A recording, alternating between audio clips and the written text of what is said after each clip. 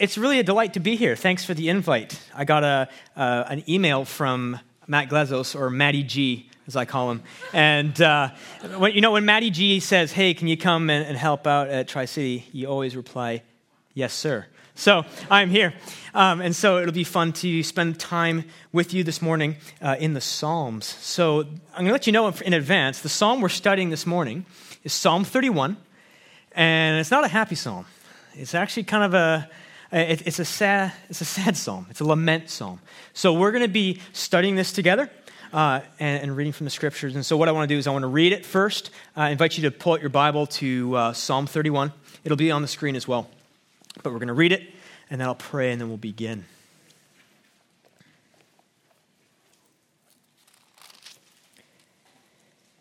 Psalm 31. In you, O Lord, do I take refuge. Never let me be put to shame. In your righteousness, deliver me. Incline your ear to me. Rescue me speedily. Be a rock of refuge for me, a strong fortress to save me. For you are my rock and my fortress. And for your name's sake, you lead me and guide me. You take me out of the net that they have hidden for me, for you are my refuge. Into your hand I commit my spirit. You have redeemed me, O Lord, faithful God. I hate those who pay regard to worthless idols, but I trust in the Lord. And I will rejoice and be glad in your steadfast love, because you have seen my affliction. You have known the distress of my soul. And you have not delivered me into the hand of the enemy. You have set my feet in a broad place. Be gracious to me, O Lord, for I'm in distress. My eye is wasted from grief, my soul and my body also. For my life is spent with sorrow, and my years with sighing. My strength fails because of my iniquity, and my bones waste away. Because of all my adversaries, I've become a reproach, especially to my neighbors, an object of dread to my acquaintances. Those who see me in the street flee from me. I've been forgotten like one who is dead. I have become like a broken vessel, for I hear the whispering of many, terror on every side, as they seem to plot against me, as they plot to take my life. But I trust in you, O Lord. I say you are my God. My times are in your hand. Rescue me from the hand of my enemies and from my persecutors. Make your face shine on your servant. Save me in your steadfast love.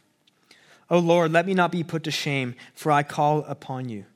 Let the wicked be put to shame. Let them go silently to Sheol. Let the lying lips be mute, which speak insolently against the righteous in pride and contempt. O Lord, how abundant is your goodness, which you have stored up for those who fear you, and worked for those who take refuge in you. In the sight of the children of mankind, in the cover of your presence, you hide them. From the plots of men, you store them in your shelter, from the strife of tongues. Blessed be the Lord, for he has wondrously shown his steadfast love to me. When I was in a besieged city, he said in my alarm, I am cut off from your sight. But you heard the voice of my pleas for mercy when I cried to you for help. Love the Lord, all you saints. The Lord preserves the faithful, but abundantly repays the one who acts in pride. Be strong and let your heart take courage, all you who wait for the Lord. Let's pray. Father, as we now move into a time of the ministry of the Word, I ask that your Holy Spirit would be upon us. I ask that you'd be teaching us from your Word. We believe that this is your very Word. And we ask that you would guide us in it. Father, I ask that you would guide my words, that they would be truthful. And Lord, may we be changed because of the words that are found in this text. Lord, we love you and we praise your name. And everyone said, Amen. Well, I'll begin by telling you about 5 weeks or so ago, I just got back from Uganda, Africa, with the Northview Young Adults. I work with young adults at Northview, and we went on a trip to serve in Uganda, and then we spent a little bit of time in Kenya. And this is a mission trip. We worked with an orphanage, and we also worked with a ministry called Word of Life Ministries. They do like Bible camps and all sorts of things like that. There's a team of about 14 of us, and we were led by our African pastor, Ezra Okoti, who is a very animated guy. Maybe you've seen him preach before. But so we went to Uganda. And let me just say that if you've ever gone abroad, you've ever had an experience like that in a different country, you'll notice that things are often done very differently. We live differently than the way they live, and there's lots of differences. For example, public transportation was not so great in Africa. Roads aren't really paved, so they're very bumpy, and when it rains, it just everything shuts down because it becomes just a flooded road system.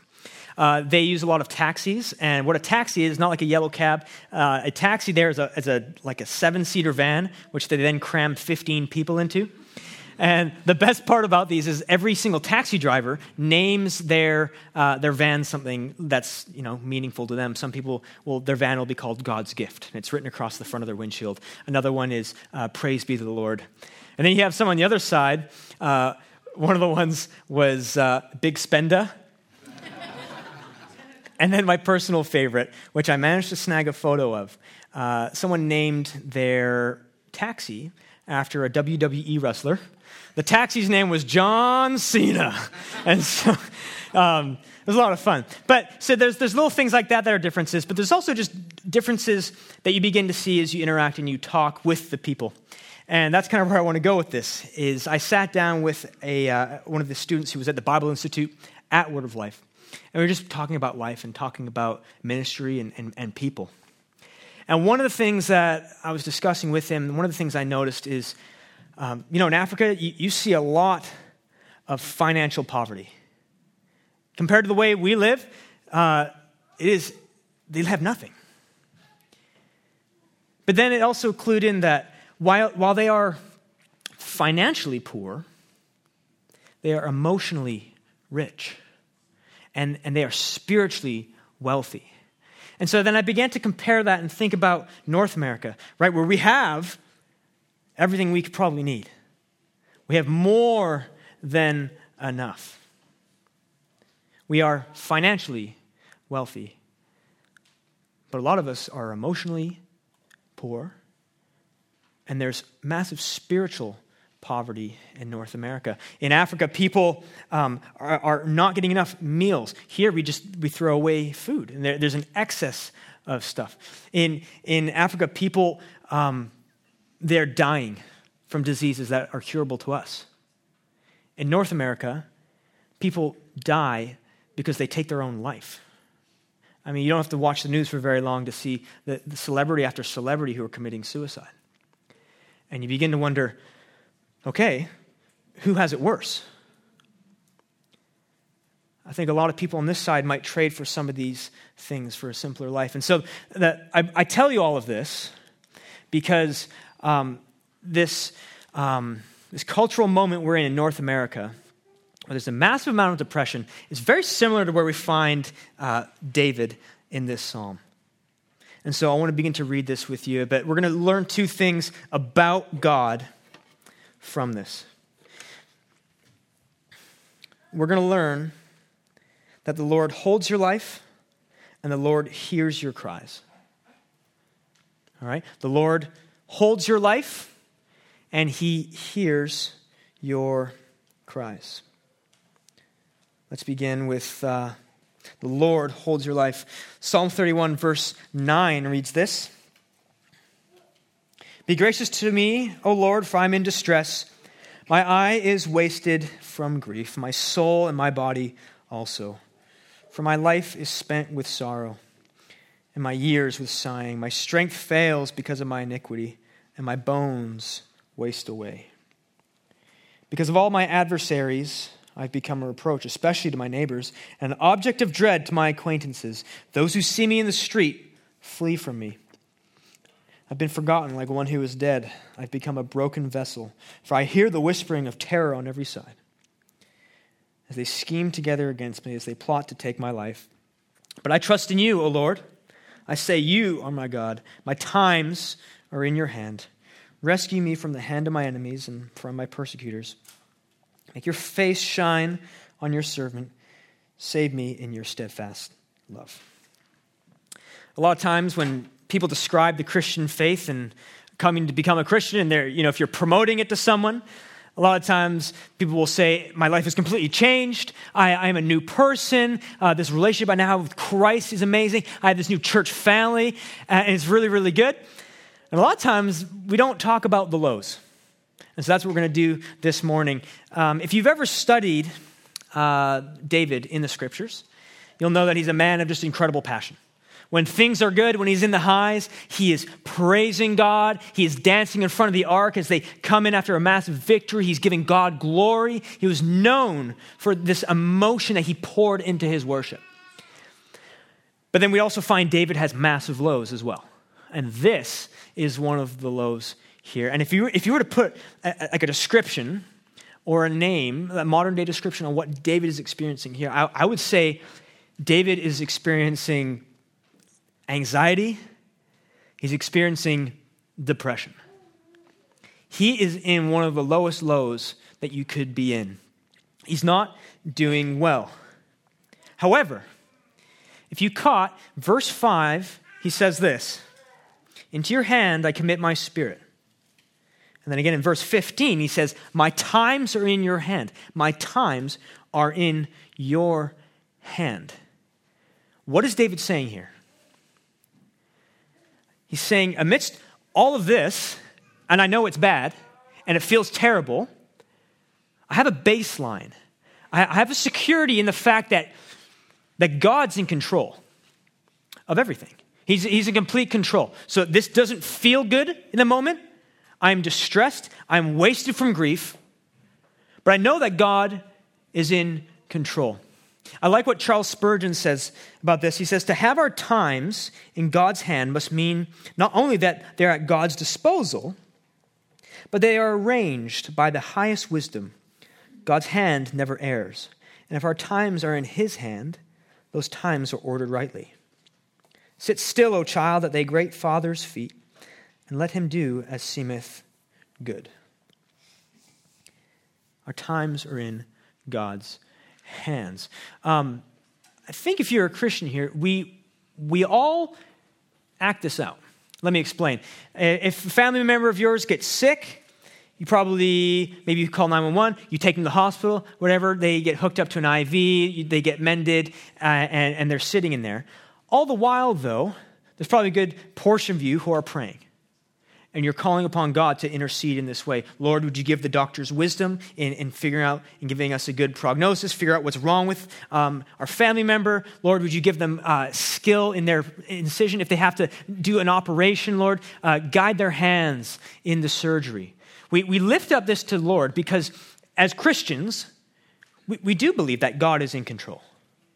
That's a baseline that we all have. And that's an important truth to know, that our time is in God's hands. There is this baseline that people who aren't Christians don't have. Do you understand that?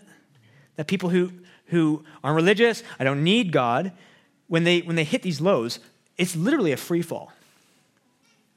So what David is saying here is take comfort in this. David's saying, I take comfort in this, even though I'm in a place of enormous grief.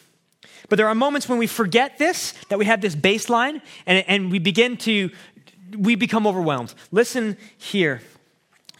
Again, verse 11, David says, because of my adversaries, I've become a reproach, especially to my neighbors, an object of dread to my acquaintances. Those who see me in the street flee from me. I've been forgotten like one who is dead. I've become a broken vessel. For I hear the whispering of many, terror on every side as they scheme together against me, as they plot to take my life. Maybe some of you can relate right now to those words that David is speaking, or maybe you've just come through a season where those words were exactly you. This is this season of mass amounts of anxiety, a season of mass amounts of depression. I mentioned that I work with young adults at Northview. And those are two two issues that are tearing the millennial generation apart and the Generation Z afterwards. Anxiety. and depression. And you say, why? We have everything that's good. And you could point to all the reasons as to why these things, maybe you're not getting enough food, or your diet's wrong, you need more iron. Yeah, you can say all these things. The reality is, though, my generation is still suffering with this situation. And it's difficult.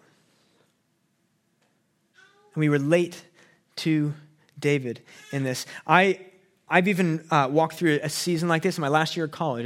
I had this, I don't know where it came from, okay? But I had this lulling dull panic in the back of me, and I couldn't explain it. And it was a weird thing, and it was weird to talk about because I'm supposed to be a Christian.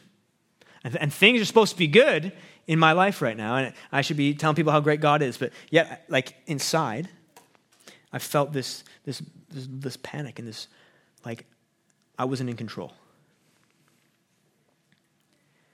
And so, I want to propose to you, I think there's three ways that we study, we don't study that. There's three ways that I think that this issue tends to be viewed. And so follow me if you will. The first way, I think, when we look at this spiritual depression, this anxiety, the first way is the culture tends to view this pretty well. Are you guys familiar with Bell Let's Talk? Every year, once a year, Bell has a big thing about mental health. They're saying, let's talk about it. Look, if you need help, you should go get help. Go seek people. Get into community and talk about your struggles. We'll be here with one another, and we're going to make it through this. And it's a really cool thing that's happening in our world today. But I find when we have internal struggles, things that we're dealing with, a lot of times when it comes to the church, we keep it hidden. It's as if it's behind a veil. So I'm going through something, and I'm having immense amounts of struggle, but I dare not bring that into the light because that makes me look like a bad Christian. And so comes onto it, we begin to ponder and we think, we spend a lot of time in our head, and then we think about our past sin, and then it brings back a ton of shame. Maybe that you're experiencing that right now. And so we keep it hidden. I know I felt that. How am I supposed to be a pastor if I'm dealing with this kind of stuff over here? I'm studying to become this, and I have this kind of this burden that no one knows about. The third way that I see this is I see what the scriptures tell about this issue, about being at the lowest of lows. This is a Bible issue. For example, we have Saul in 1 Samuel 16. We have Moses in Numbers 11. After the Exodus, this massive high, we've just come out of Egypt, and Moses is in this low state, this depressed state. We have Jonah after Nineveh, who's just completely in a low. And this one, from the Apostle Paul, who writes in 2 Corinthians 1:8, he says, "For we were so utterly burdened beyond our strength that we despaired of life itself." That's the Apostle Paul. And of course, you know the story of Judas. He was so depressed, he hung himself. And now we find David in a similar state. But what do we find the response from God in times like this? We find grace, we find love, we find compassion from God. You do understand that our God is not distant from us. He's actually a God who comes alongside of us, who feels what we feel, who enters into the darkness with us. Maybe you know the story of Elijah after he's being, people are trying to kill him. And he goes and he hides and he's talking to God, and he's just in this place of I don't know what to do, Lord. And the Lord basically says, Elijah, go to sleep. And he puts him to sleep. And he allows his child to rest. Maybe you're familiar with the book of James, where James says, if there's issues going on, you should go to the elders for prayer. You do understand that's the power of a local church, right? That everyone in this room is a family. That you're called to bear one another's burdens. That's something that the people who aren't part of church, who are walking and they are lost, they do not have that privilege. It's a unique thing that the body of Christ has, is this opportunity to bear each other's burdens and say, I'm praying for you and we're going to get through this. You have a family member who's sick. I'm praying with you, and we're going to get through this. You've lost your job. I'm praying with you. We're going to get through this. There's community, and there's accountability. It's an amazing thing that happens. We can take comfort in a God who's not going to abandon us in it. My times are in his hand, is what David says. He says, yeah, this is a mess right now. But my time is in God's hands. He holds all of this. There's that baseline. And I can sit on that baseline because of God. And that's significant because in every step that you're taking, God has already mapped it out in front of you. And so whether you're in between jobs, or you don't know what to do with your future, maybe you're going to school, you don't know what you're supposed to do, I'm going to graduate, I have no idea what I'm going to do. You can trust in the fact that God is walking with you in it and that you're in his hands. And he's not going to let you leave his hands. Every moment, too, that we wonder if this is actually for our good. And you're going to see that actually it is. These struggles are for our good. That's what the Lord says.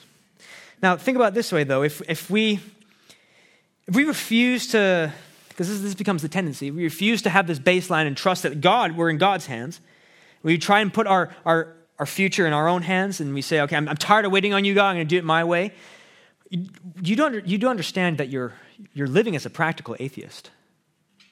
And that's not to say that we shouldn't be proactively seeking. But the moment that we begin to shut God out and say, I'm done with that, I'm doing it my way, even though you might believe in God, you're living as an atheist lives. I'm just curious how far that will be able to get you until you crash, either by your own doing or by circumstances. As a Christian, you have this baseline. You are in God's hands. You need to take comfort in that. My times are in his hands. God is in control. That is truth number one. Here's truth number two from the text. The Lord hears your cries. We see David cry out to the Lord. This is the right response of a believer. Is that when you're in this low, you cry out to God, and he hears them. Listen to this. In verse 21, David gets an answer. He says, "Blessed be the Lord, for he has wondrously shown his steadfast love to me. When I was in a besieged city, I'd said in my alarm, I'm cut off from your sight. But you heard the voice of my pleas for mercy when I cried to you for help. Love the Lord, all you his saints. The Lord preserves the faithful, but abundantly repays the one who acts in pride. Be strong, and let your heart take courage, all you who wait for the Lord." In my own life, I had an experience of being able to get an answer from God. So I grew up in Abbotsford, and I've been at Northview for a number of years. And through high school, I played high school football. So for W.J. Mowat, and the dream, the goal was always to go to college and then make the NFL and then retire and in a mansion or whatever. And then I'm like 5'10", that was not going to happen. So I ended up, instead of going to Division I, I got to go to Division III, which was fun. And so I went and played Division III football at a school in Chicago. And as I went there, the coaches who brought me on, they didn't tell me how bad the team was. And they didn't tell me that our team hadn't won a game in conference for 16 years. So I got duped into that one. So I show up, and we were just a mess. We're terrible. We lose every game that season. It was actually laughable. And I'd find myself, I cared, but I didn't care. And I'd lost kind of all, joy for the game. So those coaches all got fired. Those coaches got fired, and they brought in these new coaches. And so I said, well, I'll give this another shot, see how this goes. And there was one coach in particular who began to take over. And he was the type of coach who ruled through intimidation and fear. And you never really felt like he was for you. And so pretty quickly, my joy for the game was lost. And I was just going through the motions, pretty much just hating this coach and growing really resentful and really angry. And so the season ended. And of course, you don't want to quit and all your friends. It's like a brotherhood. And so you go to these 6 a.m. lifts together. It's just awful. And you're just miserable all the time. So the whole summer, I prayed to God for an answer. I said, Lord, I don't want to play football. You know my heart. I don't want to play. So can you just tell me? Can you open a verse or something? Open the Bible. Can you put a verse there or something? I was just waiting for this answer. I earnestly prayed all summer. But I said, Lord, if you want me to do this, I'll do it. I'll play football. So all summer went. And I got no answer. And so the next thing I know, I'm on a plane. I land in Chicago. It's the night before. And I'm telling you, I don't want to play. I'm just so done. I'm screaming into my pillow with tears, God, give me an answer. And I got nothing. So the next day started. I go to practice, go through camp, checking the days off of your prison sentence. The camp, right? And so I'm starting to play football. And the whole season, I became really resentful. I became angry at God because I had this miserable time. I wasn't even getting practice time. I'm just going through these motions. And I was in such a place of spiritual darkness. And it was so confusing for me because I knew in my mind, intellectually, that God was real. I knew I believed this, but there was not a moment where I felt this. And it was frustrating. And I was just in such a low place. Maybe you've been somewhere like that. And so I got to the end of the season. I hated my coach. I thought about quitting a couple of times, and I didn't. Went through with it, and just never had an answer from God. And so I was coming up with excuses as to why I was going to quit and whatnot. Anyways, I was at a Christian school, and they did these Sunday evening services where they would do a worship service. And I wouldn't say my faith was in a great place, but they said, hey, we're doing a speak freely evening, which was where anyone gets the microphone and then anyone can go up there. And I thought, this is going to be hilarious because it's probably going to be a bunch of people going up there and saying, I just thought I have a bad relationship. I just really got dumped. But God's still good. And I was like, this is going to be hilarious. So I, out of my cynicism, went to this evening. And I sat there with my arms crossed, sitting at the back. And just the thought popped in my head where I just felt like I'm in a desert. I'm in a complete desert. And then guess what the next song that the worship team started to play? It's a song called Desert Song. And so have you ever experienced something like that and your heart starts to beat a little bit? You're like maybe I should go up there and do the speak freely thing and talk about my feelings. I was like, I'm not doing that. Next thing I know, someone taps me on the shoulder, I turn around, and there's a girl can I pray for you? I have something I need to pray over you or whatever. And she began to, with a group of other people, just begin praying for me, and I got my answer from God. And it was this amazing moment. And I hold this as my Ebenezer stone, that when I'm not feeling my faith, okay, when even myself, I'm studying to become a pastor, and I'll look out the window and be like, do I believe all this? This is ridiculous. You don't die and then come back to life. Is this just an accident? And I doubt this. But then I remember this moment that I have locked away in my mind, and I say, it was real then. And so it was so real then. And so I hold on to that. And that has become my answer and has got me through a lot of things. And it's similar to what David gets. He got an answer from God. God heard my cries the whole time. God hears his cries. When we cry out to the Lord, he hears us. Yeah, Daniel, that's really great. You got your answer. Congratulations. But I've been praying for my sick family member for 2 years. I've seen nothing. That's really, really great, Daniel. Thank you for that. My marriage has been suffering, and I've got no answer from God, and we've got no help. Thanks, Daniel. It's great. My children aren't doing so well. My friend, I've been praying for my friend for years, and nothing. Where's my answer, you say? And we come alongside people who say, it's fine, He's always moving, and you feel assured, and you just need to know this, and it's good. Yeah, I get that, but I haven't felt that answer yet. And it doesn't become easy. It doesn't get any easier, and it just gets harder and harder. You risk wanting to give up and turn on God, and just take things in your own hands and just say, I'm done with it all. I'm finished with you, God. Are you kidding? I thought you were for me. I thought you said all this stuff is for my good. I thought you were near me, and you say, well, it's going to be fine. No, it's not fine. I'm like David right now. I'm just crumbling on the inside. I want to read to you a passage of Scripture that I think speaks to this. And this is from Romans 8. This is a famous passage of Scripture. And this is from the New Testament. Okay, this is an amazing, from the Apostle Paul. Some of you might know the name Martin Lloyd-Jones. He was a preacher in in London for about 30 years, which is a very, very famous preacher. And I had the opportunity just recently to see the Bible he preached from, and these pages were just completely just wrecked.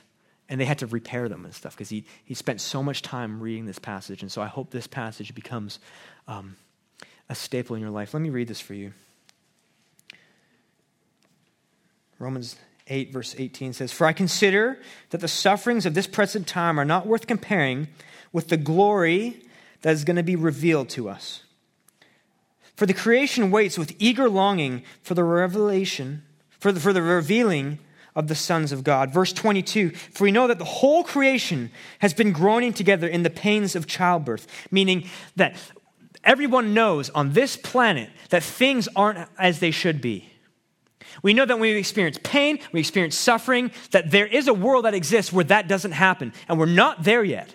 We're in this already not yet. Yes, Christ has come, but there's still suffering.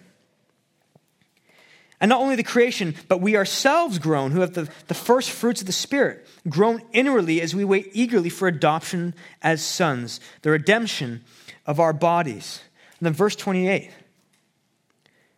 And we know that for those who love God, all things work together for good. All things. You understand that's a promise right there? All things in your life are going to work together for your good, even if you don't see it in the moment right now.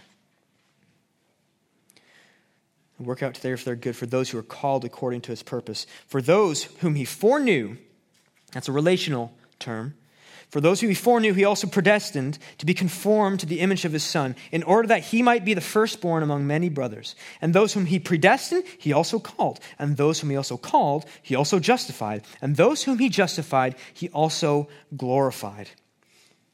The idea here is if you're a Christian today, God's grip on you is so tight, there's nothing that's going to take that away.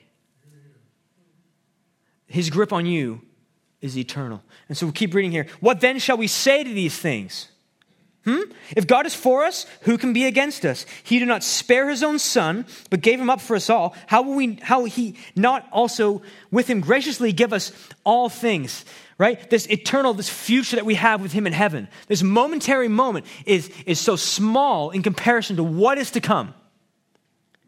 "Who shall bring any charge against God's elect? It is God who justifies. Who's to condemn? Christ Jesus is the one who died. More than that, who was raised, who is at the right hand of God, who is interceding for us." Christ is interceding for you in your struggle. When you don't have the strength to go on, Christ is moving with you. He's dragging you through whatever you're going through right now, through your tribulation. So, who shall separate us from the love of Christ? Shall tribulation or distress or persecution or famine or nakedness or danger or the sword or rejection or divorce or cancer?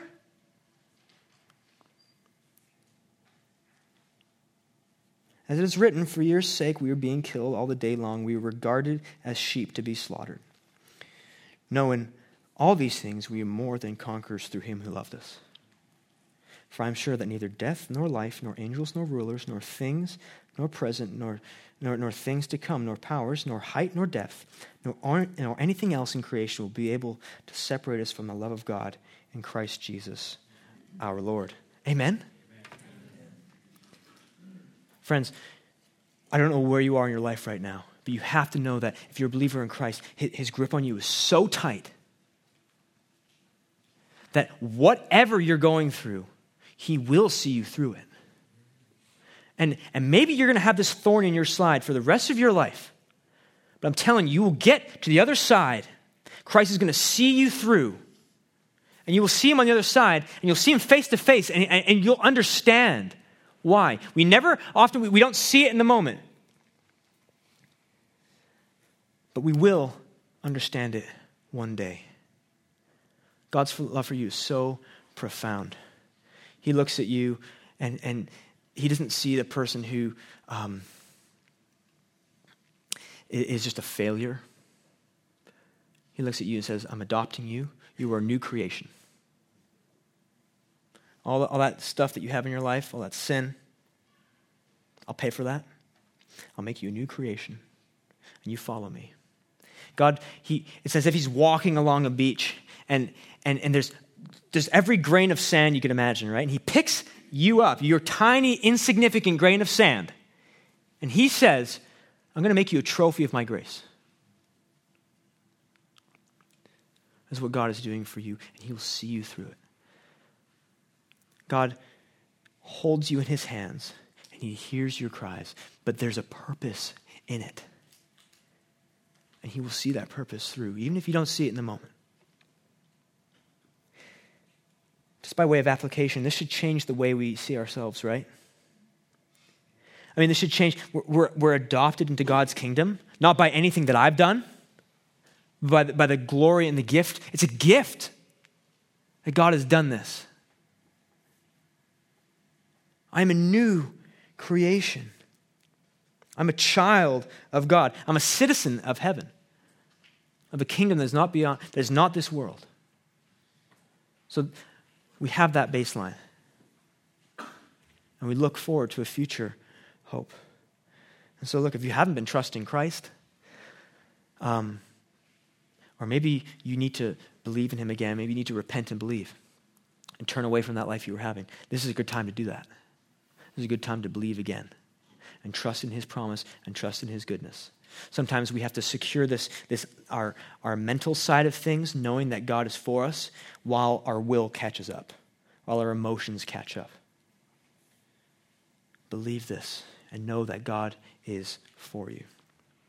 When all is breaking around you, when everything's just getting destroyed, when you're walking through a season of anxiety, a season of depression, you don't know what's coming up, and you're just completely lost, cling to God. Run to Jesus. Because one day you're gonna see him on the other side, and you're gonna look your Savior in the eyes, and you'll understand. Our times are in his hands. Let me just read to you verse 24. I'll close with this. Be strong and let your heart take courage, all you who wait for the Lord. Let me pray for us. Father, for your word, I'm thankful. This life is not easy for young people, for old people, for everyone. Father, we live in a broken world, yet you are the light, and you are the light that shines in the darkness, and nothing can put that out. And thank you for adopting us. You are all we need, Lord. May our hearts know this. May our minds believe this too. And may we walk with you all the rest of our days through whatever you would have us move through. And we look forward to the day where we see you face to face. And Father, we look forward to the day where you bring, you come and make everything right. Lord Jesus, we love you and we praise your name. And everyone said, Amen.